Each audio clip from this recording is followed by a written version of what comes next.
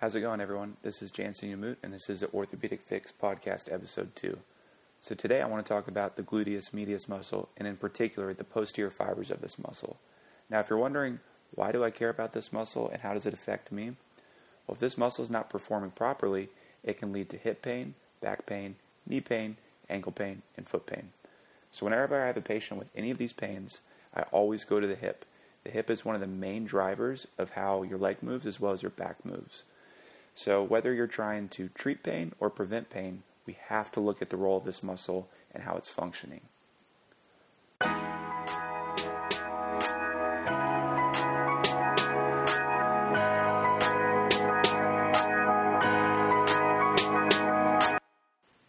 So being a physical therapist, everyone always asks me about different pains and aches they're having. What exercises can they do to treat this? What stretches can they do to treat this? And as I always explain, it's always not that easy because there's a lot of things that lead into pain. And usually there's just not one quick fix exercise to do.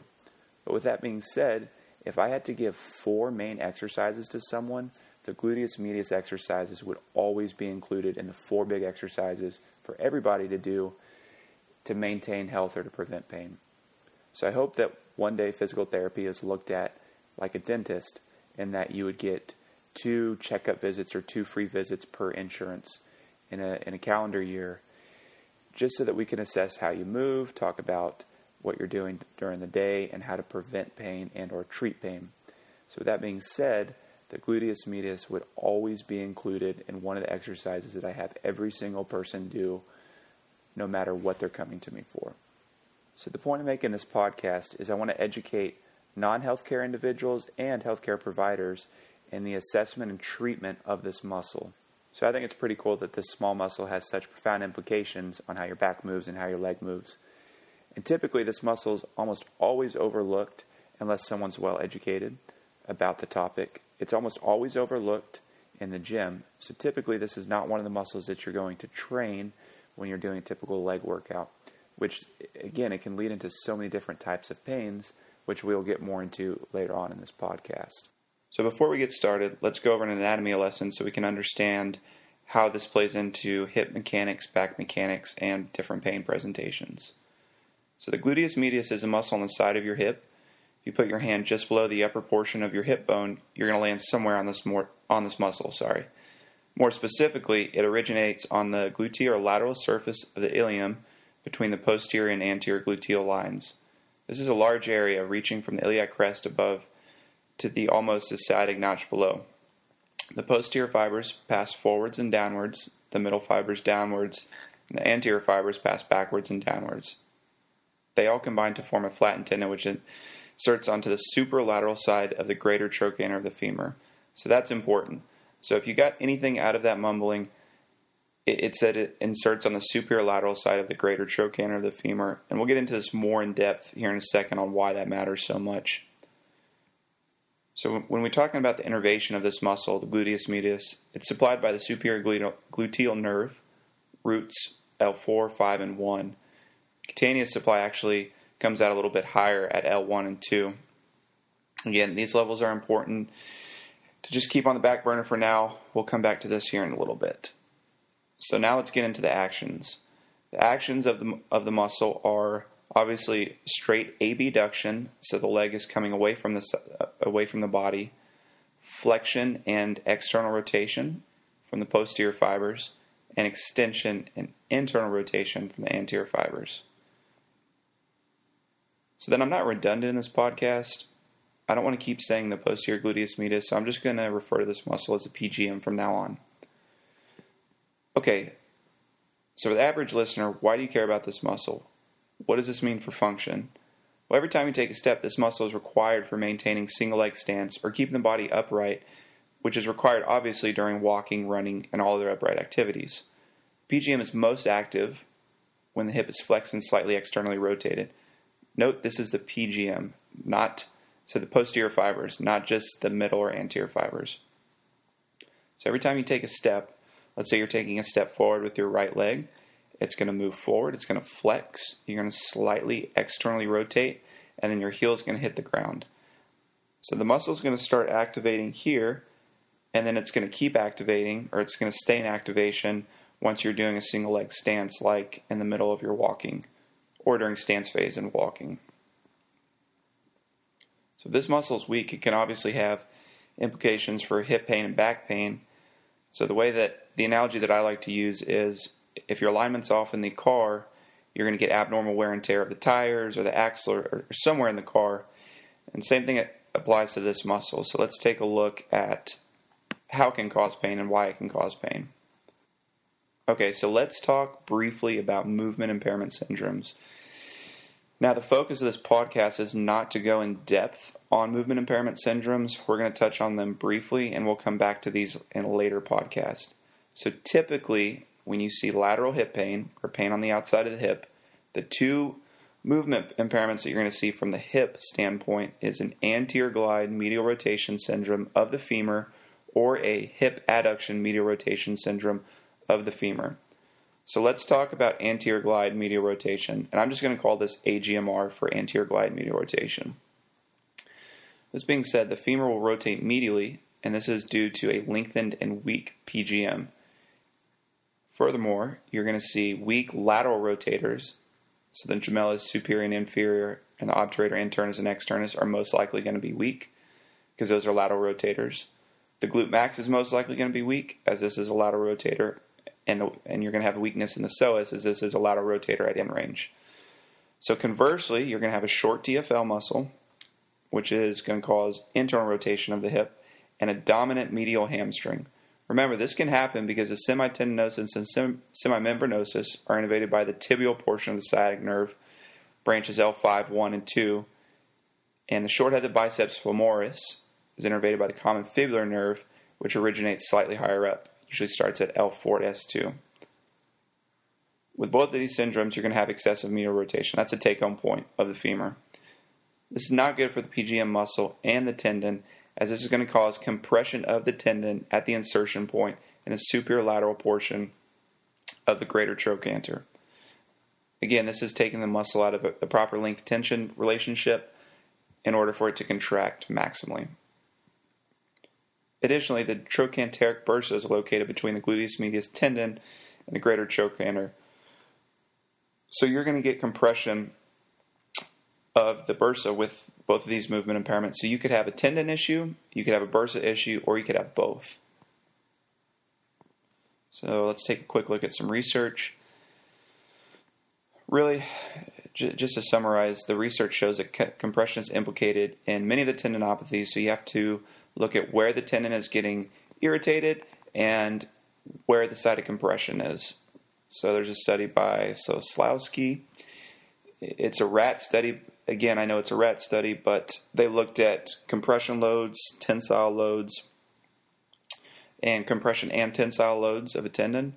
And it seems that the compression of the tendon causes the most disruption in the cell matrix of the tendon. So just going back to what we were talking about before, if you have compression of a tendon around a bone, this is going to cause the most breakdown. This is going to lead to pain. So just to summarize, if you have an AGMR or a hammer, remember hammer is hip adduction medial rotation syndrome, the side of the compression is going to be the greater trochanter. So from a postural standpoint, don't sit cross-legged or don't sleep on this side when you're having pain. So from a morphological cause or standpoint, I should say, we have to look at who's more prone to getting this. So typically females are going to be more prone to getting lateral hip pain due to the PGM tendon or the bursa because their hips are wider. So because female pelvic anatomy, their hips are a little bit wider, it's putting their legs in a slight adduction moment, which is lengthening the muscle and the tendon, which is going to cause lateral hip pain and PGM tendinopathy. Conversely, men are more prone to hip adduction tubercle insertional tendinopathy because men have smaller hips, so both of the legs are going to be in a slight abduction moment, which is constantly putting pressure on the tendons in this area. So any sort of excessive hip abduction that a man may not be used to can cause an insertional tendinopathy in the groin. So going back to lateral hip pain and the PGM, some hallmark signs of tendon pain from this tendon would be lying on that side causes pain, single leg stance activities like walking, stairs, running, and jumping on that side, on the outside of your hip, could be indicative of PGM tendinopathy.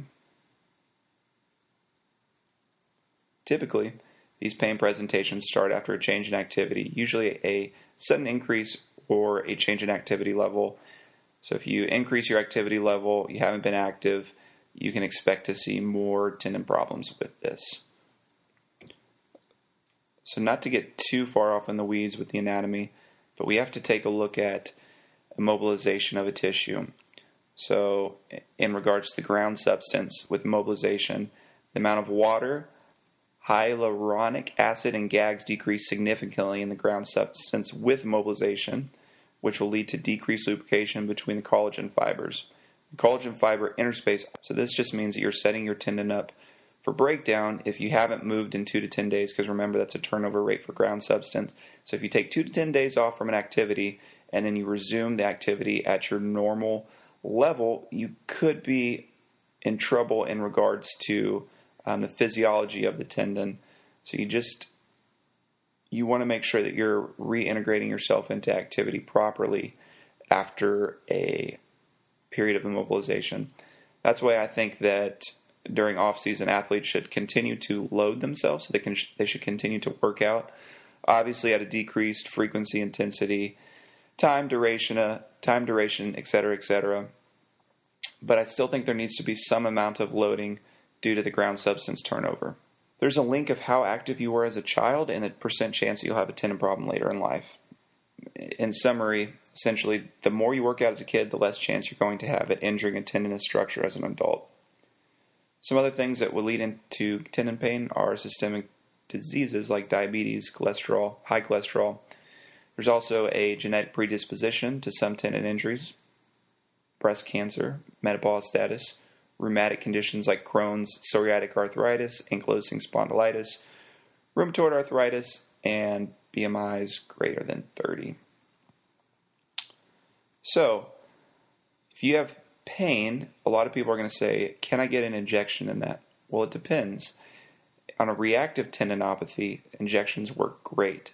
So usually reactive tendinopathies are someone that's younger, overdoes it during a workout, has pain in a tendon area, they get an injection, it's all good.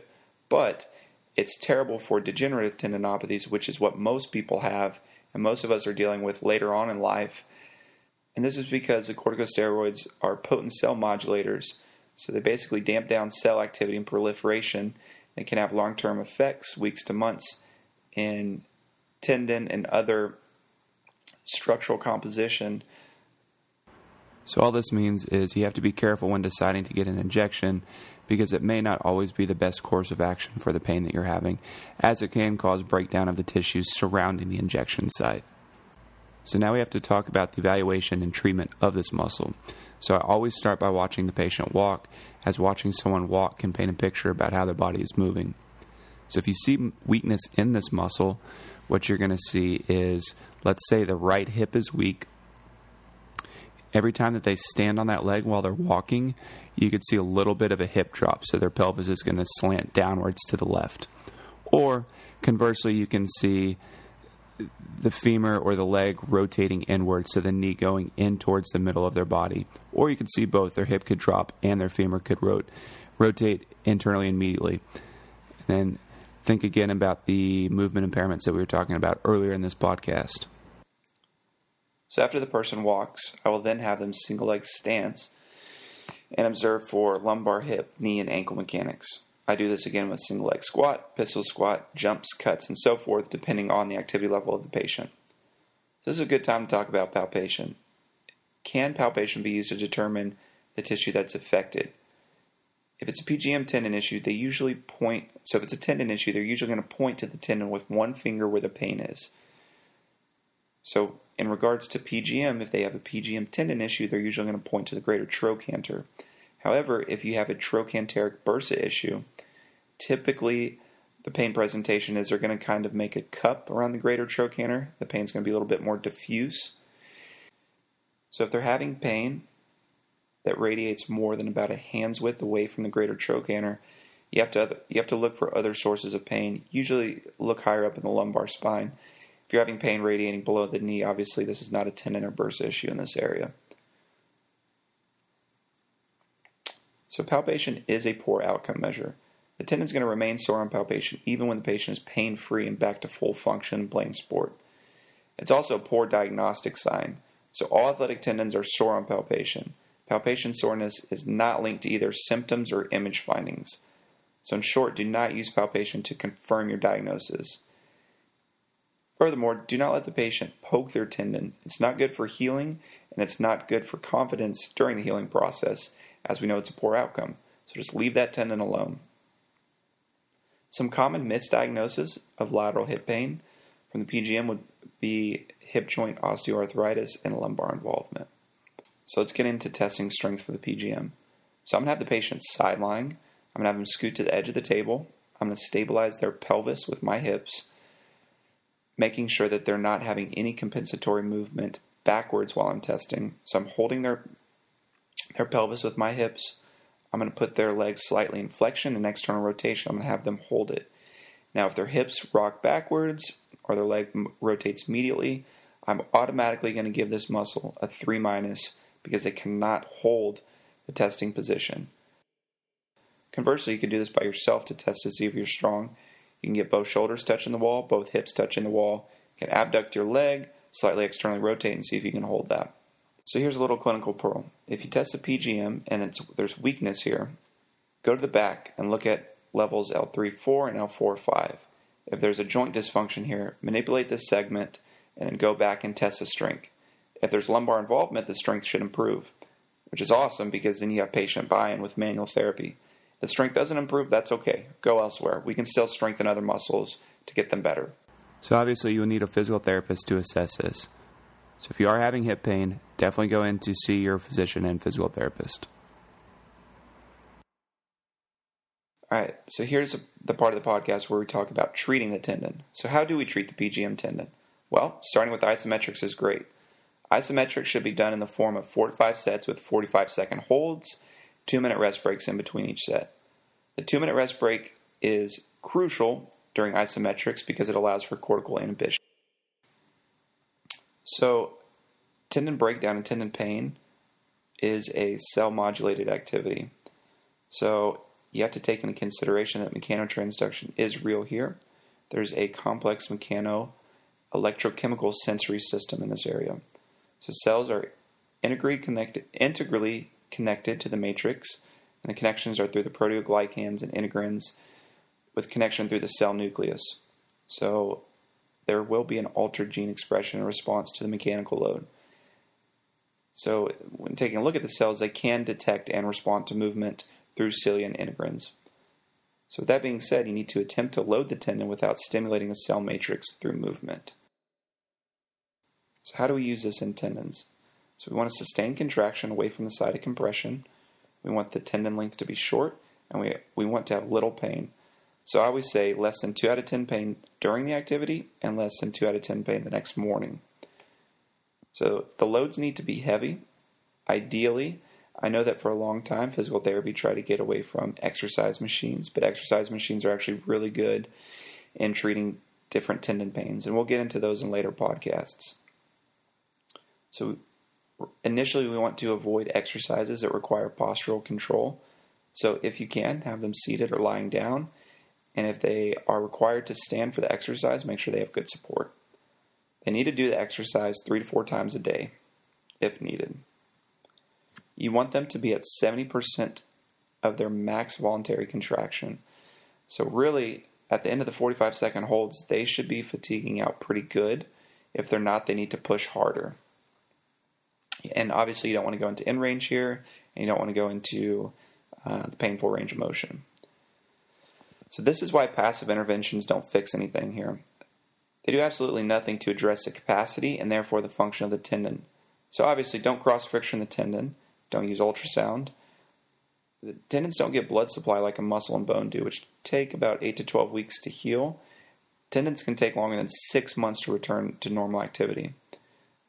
And they're probably going to look the same on images before and after interventions, so you can't get bogged down on the images with these patients. So looping back around, this is why adjunct therapies Things that probably do not help but may make the patient feel better: ice, electrotherapy modalities, taping, bracing, orthotics, massage. Things that do not help and actually can make the tendons worse are cross-friction, again, the electrotherapy modalities, and stretching. You definitely don't want to stretch a tendon because you're adding compression to the insertional tendinopathy, which is going against everything we're trying to fix here. So, here's the most important part of the podcast. How do you fix it? So let's talk about exercises lying down first, and then we'll move from there. So we need to look at some research real quick to understand why we're prescribing different exercises here. So I'm going to post some videos on Instagram of me doing different exercises just to explain these a little bit better. It will be a little bit better for the visual learners. But essentially, you want the hip to be in neutral. So you want to do a little bit of a posterior pelvic tilt during your sideline clamshells, as this is going to engage the PGM muscle the most. Now, as far as the hip angle, you want the hip to be flexed to about 60 degrees for maximum PGM recruitment, and then this is also going to decrease the TFL activity during the exercise. So, when talking about progressions, you want to start with non-weight bearing, basic weight bearing exercises such as clamshells, sideline hip abduction, standing abduction, single leg balance exercises. These are all going to be kind of the intro exercises to start the patient off with. And then the second phase is going to progress to weight-bearing exercises that gradually progress stability, such as translating the center of gravity outside the base of support. And then third phase is going to be returning the patient to their activity that they want to return to. So looking at more research, let's take a look at which exercises engage the PGM the most. So think of doing a side plank with the clamshell with the affected side up and down. Those are both going to recruit the most muscle activity. If the patient can handle this, this is awesome. This is a really good exercise. Typically, if it's pretty painful tendon, I'm okay with just a clamshell or single leg balance to start off with. But progressing them through the rehab protocol, the sideline plank with a clamshell is awesome. After these exercises, single leg squats, clamshells, front plank with hip extension, sideline abduction, lateral step out, pelvic drop, single leg deadlift, forward step up, clamshells. Now those are in order of decreasing muscle activity. So you need to figure out where the patient is from a tissue and subject reactivity standpoint, and then prescribe the appropriate exercises. Now, going back to the movement impairments, we have to help the lateral rotators of the hip as much as we can to take pressure off the PGM tendon. So we definitely need to strengthen the deep lateral rotators of the hip. So what I like doing is I like doing exercises called pretzels. So I have the patient, let's say we're treating the right side. I have them lying on the right side if they can tolerate it. I'm going to have them flex their hip up to 90 degrees with their foot just off the table. And I'm going to have them rotate their foot towards the ceiling, holding for about 5 seconds, going to fatigue. After about 2 to 3 minutes of that, I'm going to extend their right hip, still lying on the right side, to neutral. I'm going to put a bolster under their top leg, under their left leg. And then this is also another form of pretzel, but it's going to be where their hip is at 0 degrees, trying to take out as much TFL as we can. Again, I'm going to have them go until fatigue. Now, we're also going to have to strengthen psoas and glute max, and there's plenty of ways to do that, but we will get into those differently in different podcasts, or we will get into those in different podcasts.